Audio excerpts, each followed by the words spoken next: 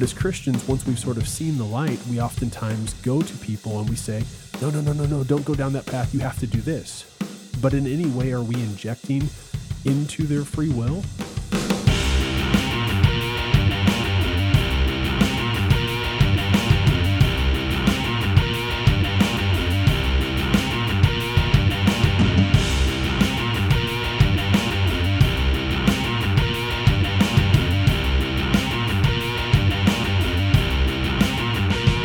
Come to me, all who labor and are heavy laden, and I will give you rest. Take my yoke upon you, and learn from me, for I am gentle and lowly in heart, and you will find rest for your souls. For my yoke is easy, and my burden is light. That's Matthew 11, 28 through 30. Welcome to Discipleship Conditioning, and thank you for being here. As we continue our Bible study, chapter by chapter, so far through the book of Matthew exclusively, but as we finish Matthew, that will continue onward. The goal is to go all the way through the New Testament and then start at the beginning of the Old Testament. If that goal is God's will to be done, this is about a 27-year process. So we're in it for the long haul for sure. But again, we're excited for you to be here. Our deep dive is into Matthew chapter 11. You may notice some new equipment that we have and a new position for the camera if you're watching video. We are so thankful and blessed the Lord has given us an upgraded microphone and given us a camera and all this equipment that we have to bring this to you. At Biblical Anatomy Academy, we offer free services like the podcast and YouTube videos and a number of other things. And as we continue to build this and grow, we will be publishing courses. As many of you know, I teach anatomy and physiology, specifically biblical anatomy and physiology. And starting in January, our goal is to launch some courses. And our podcast on Monday, Biblical Anatomy, ties in directly with those courses and what we're going to be offering. So if any of that interests you, we will mention sort of our websites and our self-sponsorship a little bit later on. But we would love it if you would join us and look and see what we have to offer. And if anything else, refer what we have to offer to those that you might think would be interested. We thank you for that in advance. So again, the benefit of today is to do a deep dive into Matthew chapter 11.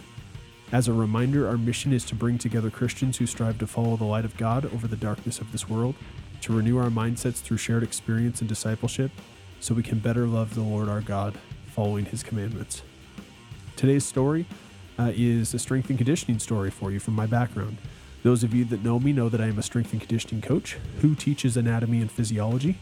Above all of that, I am a child of God, just like you, and those are the skills that God has provided me with in my lifetime. And the word yoke, most people think of an egg, but as intended in Matthew chapter 11, it is meant to depict a heavy instrument that one carries on one back. Think of a yoke that a cow would carry, or a longhorn would carry, or some sort of farm animal like that would carry. Well, in strength and conditioning, we have a yoke as well. It's more in the segment of strongman than all strength and conditioning, but most people in strength and conditioning know what a yoke is. And when you're under a yoke, position it across your back, you wrap your hands around the side, you lift it up, and you walk for a distance. Sometimes it's a set distance, down and back. Sometimes it's a set number of repetitions down and back. Sometimes it is just the most time you can hold it. There's a bunch of different things you can do with it. But the point is, anyone who's had a yoke on their back knows that it's a difficult task. And because you're supporting with so much of your frame, you can do substantial amounts of weight. I know men who have done well over 1,000 pounds before, and that's actually fairly light when you consider what the professionals move. Myself, I forget how many hundreds of pounds it was, 600, 700, 800 pounds, but the point of the story is that when you are in alignment, it almost feels like nothing. When you're out of alignment, you feel it drastically. Think of a fishing pole. If you cast into a river or lake and you catch a fish, and the more that pole bends, the more stress is on the bottom of the pole where your hands are. Well, your back operates in a similar sort of way. If you can keep that aligned relatively straight, you can get to a point of weightlessness, or as close to weightlessness as you can get to. And so that's when training becomes really fun, because you're aligned. That's when other exercises become really fun, like bench press. You find that perfect position and it feels like it's weightless almost. Back squat, very similar position to the yoke. Deadlift, a number of different exercises that you can do. And when you get good at them and when you learn the technique and you become aligned, it truly feels weightless because you are supported. Direct application with what we're going to talk about here in Matthew 11, that if we have alignment in Christ, it feels easy. It feels great. There's success to it. And so we'll start in Matthew 11, verse 11. Truly I say to you, among those born of women, there has arisen no one greater than John the Baptist. Yet the one who is least in the kingdom of heaven is greater than he. So the part that I'd like to focus on, and the only part for this section, is who is least in the kingdom of heaven. I think a lot of us over the years in our walk with Christ have these questions that we ask on, well, what about this? And the Bible doesn't mention this, and this is a gray area, and maybe even compiling a list of questions to ask God when you arrive in heaven. The Bible gives us enough to know God, but not understand God. The Bible gives us enough to lead a solid Christian life. We can't lead a perfect life. It's just not within us. There's only one example of that, and that's Jesus Christ. But it gives us enough information so that we can live a meaningful life, and we can end that life with good job, good and faithful servant. But as we look at this, who is least in the kingdom of heaven, it just kind of makes me go down that rabbit hole a little bit of what questions I have for God when I get to heaven. And, we think of theories on Big Bang Theory or whatever the case is, all these different things that people want to ask that are outside of the Bible and its description of the Bible, how time started, all of that stuff. And I don't even think we can begin to fathom the complexities and the purities of heaven. If, like me, you're super excited about that opportunity to behold that. We're going to talk a little bit later about being judged. We're going to talk about who our attorney is. And provided you accept Jesus Christ as your Lord and Savior, you'll have that opportunity to bear witness, if you will, to the complexities and the purities of heaven that we can't even begin to fathom here on earth, as much as we try. Next verse is Matthew 11:15. He who has ears to hear, let him hear. So the part of that ears to hear is what I want to focus on. Have you ever had a life experience that you walked away in awe, like that was a very valuable life experience, and then you see someone else go through a similar life experience and you want to bestow your knowledge on them, and it's just going to work as fantastic for them as it did for you? And we all know the experience of that not working out the way that we thought in our head. Parents can really relate to this with young adults as children. We feel like as parents, we have everything mapped out on exactly the answer to every single question they will ever encounter. And they either accept that advice or don't accept the advice. I think back to when I was a teenager. And thankfully, I had a father that was very open with me on his experiences, his trials, what worked and what didn't work. However, I was a very curious, stubborn young man. And so my dad would tell me, this is what didn't work. Here's a story, and here's what I recommend that you don't do. So what did I do? Like many teenage boys, I did it. And I came back to my dad weeks later, days later, whatever it was. And I said, you remember that thing you told me that was not a good idea to do? Yeah, I did that. And turns out you were right. It was not a good thing to do. Now, thankfully, I learned from those experiences, but the point is I had to have the experience by my nature and who I am to sort of validate it, right? And God continually gives us free will so that we can learn our experiences and come to Him in our own time. But as Christians, once we've sort of seen the light, we oftentimes go to people and we say, no, don't go down that path. You have to do this. But in any way, are we injecting into their free will? I don't know. We're certainly called to disciple, and I'm not saying that we're not. But I'm learning as I get older and older to respect others' free will and their decisions to do things. And doing the best I can to live my life by example so that it provokes people to ask questions about my faith and so that I can share the good news with them.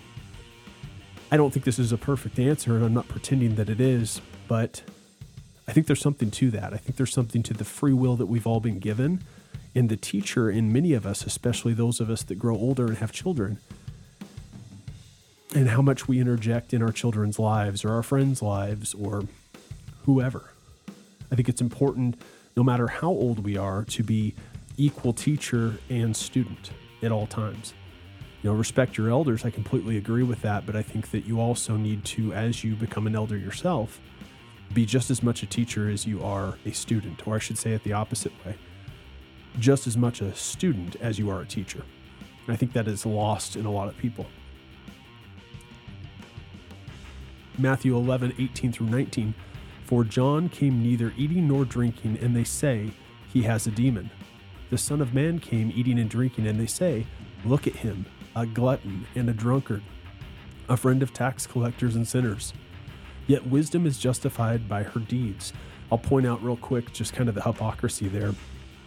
Neither eating nor drinking and a demon, but then if they eat and drink, they are a glutton, a friend of tax collectors and sinners. So there's sort of no appeasing, and I assume they're speaking to the Pharisees here, but there's no appeasing them, basically one way or the other. But the point that I want to highlight is, yet wisdom is justified by her deeds. And I think this is the first time in the podcast that I turn it over to you. I want to know your thoughts, because honestly, this confuses me. I'm not sure what is meant by yet wisdom is justified by her deeds, specifically why it is her deeds. Now, I brought this up in men's group this morning, and they directed me towards Proverbs, and that makes a bit of sense to me, but I need your help. I'm lost in this. Look up Matthew 11, specifically verse 19, and help me understand what is meant by her deeds. You can email me. The email is in the show notes, and I'd love to and look forward to a conversation with you. Matthew 11:25-26.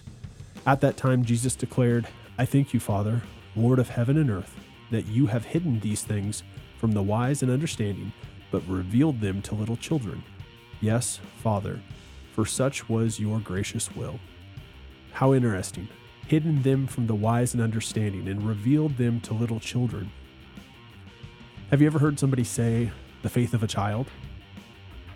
There's been no room in their life up until that point to have any reason to doubt God. The faith of a child can move mountains because there's no impediment. Our second daughter was conceived, and around that time, a few weeks prior to conception, our oldest daughter prayed for a baby. And maybe I'll have to tell that story at another time in more depth, but I know that there was zero doubt in her heart that that prayer was going to be answered. But can we say the same as adults? I also think of poor men, the faith of a poor man. And I think of, it is difficult to enter the gates of heaven with earthly riches. I think of a dear friend of mine in a previous men's group that mentioned that quite often, that he thanked God that sanctification wasn't associated with a PhD, wasn't associated with a certain dollar in one's bank account, that the poor man would often have more understanding of Scripture than the rich man. So perhaps what we should take away is, how can our faith be more like that of a child? Or how can our faith be more like that of a poor man, someone who is rich in Scripture? Matthew 11:27, "All things have been handed over to me by my Father, and no one knows the Son except the Father, and no one knows the Father except the Son, and anyone to whom the Son chooses to reveal him." The last part of that, anyone to whom the Son chooses to reveal him, is what I'd like to focus on. And here's the part I was alluding to prior. A judge and an attorney when we are lucky enough to enter the gates of heaven, God will be our judge. In fact, that's one of the reasons why I go by Daniel instead of Dan anymore. I went by Dan for a number of years because I idolized my father, and he was Big Dan and I was Little Dan, and I wanted to be just like him. I now go by Daniel because it's a pretty good book, if you haven't read it, in the Bible, the book of Daniel.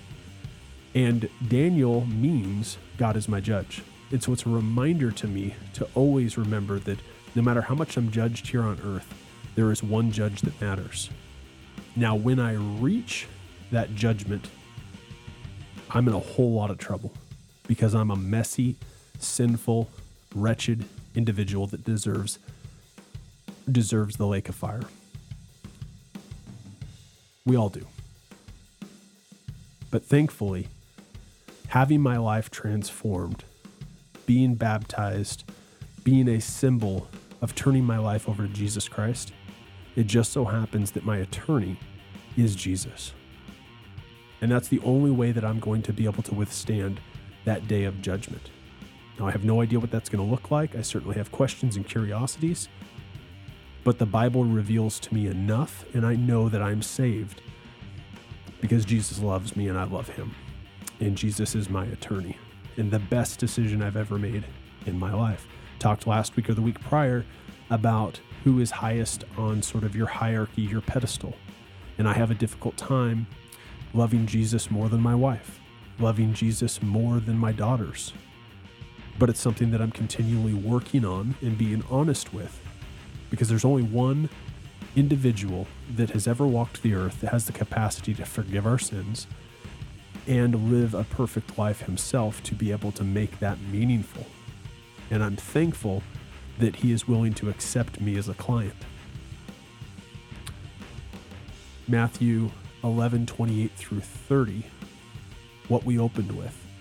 Come to me, all who labor and are heavy laden, and I will give you rest. Take my yoke upon you and learn from me, for I am gentle and lowly in heart, and you will find rest for your souls. For my yoke is easy and my burden is light. Again, that's Matthew 11:28 through 30. And I'd like to again focus on sort of the latter half of this set of verses. I will give you rest. And again, this is meant to be probably the most interactive episode that I've ever published. And so I have a couple questions for you. How do you relate? How do you relate to this statement? How do you relate to this statement with your story and your testimony? I could tell you mine again, and I won't, because I've mentioned it numerous times, and this show doesn't need to be about me. What about you? What's your story? What's your testimony? Are you scared to share it? If you are, please don't be. Because stories change lives, because we're all relatable in our human experience, and we're relatable in our stories. And you'll be surprised at how many people have had something in their lives happen that is very similar to the experience that you've had. And we can be unified in that way. We're meant to tell stories. We're meant to hear stories. We do so through books, through movies, through podcasts. But this time I want to hear your story. I know my testimony and you know mine. But I want to know your testimony. What brought you to this point in time? And I'll segue straight into our self-sponsorship because you need an email. I want you to reply to that email what your testimony is. Whether it's in video form, it's in text form, whatever it is. Our sponsor is us, biblicalanatomy.com. We're here to execute the plan that God has for our life, to do nothing more and nothing less. Daily, we want to wake and pray for what we are to accomplish in our work that day. Thankfully, to this point in time, we feel called to do 2 podcasts. We feel called to have a Biblical Anatomy Academy and serve students. Age range will be 15 to probably 22-ish. It's going to be a college level class and a series of college level classes. It's going to be meant for those in a gap year. It's going to be meant for those that are homeschooled. It's going to be meant to those that are currently in anatomy and physiology classes, but they're struggling. If you're interested in that or you want to share your testimony, please email us through the link below You can email us directly. You'll get a hold of us the fastest, even faster than social media. We check our email more frequently than we check our social media. Also in links below is an option for tips. Both links to each podcast are there for tips. If you want to provide a one-time tip, that's the best way to do it. If you want to provide a reoccurring tip, we would have you consider joining our community, our academy, where we host all of our classes. That way you have access to the inside to see what we're doing there, and it monthly provides for us so that we can keep this thing going. And lastly, in a non-monetary way, review. Review and referral, those are more important than the monetary side. The monetary side is sort of what keeps things going on a month-to-month basis, but what keeps things growing is referrals and reviews. I don't understand the algorithms, but I know that reviews help. I've seen it, and I ask for yours. So our take-home message is, are you aligned so the yoke feels light? Remember the strength and conditioning story that I told you in the beginning? How it just feels weightless? Well, how does your faith feel like that? How does the yoke that Jesus asks you to carry feel light? How does the burden feel light? And I'm not going to answer that question, but I want you to. And we'll conclude, as we always do, with the Lord's Prayer. Pray then like this: Our Father in heaven, hallowed be your name. Your kingdom come, your will be done, on earth as it is in heaven. Give us this day our daily bread, and forgive us our debts, as we also have forgiven our debtors. And lead us not into temptation, but deliver us from evil. Amen.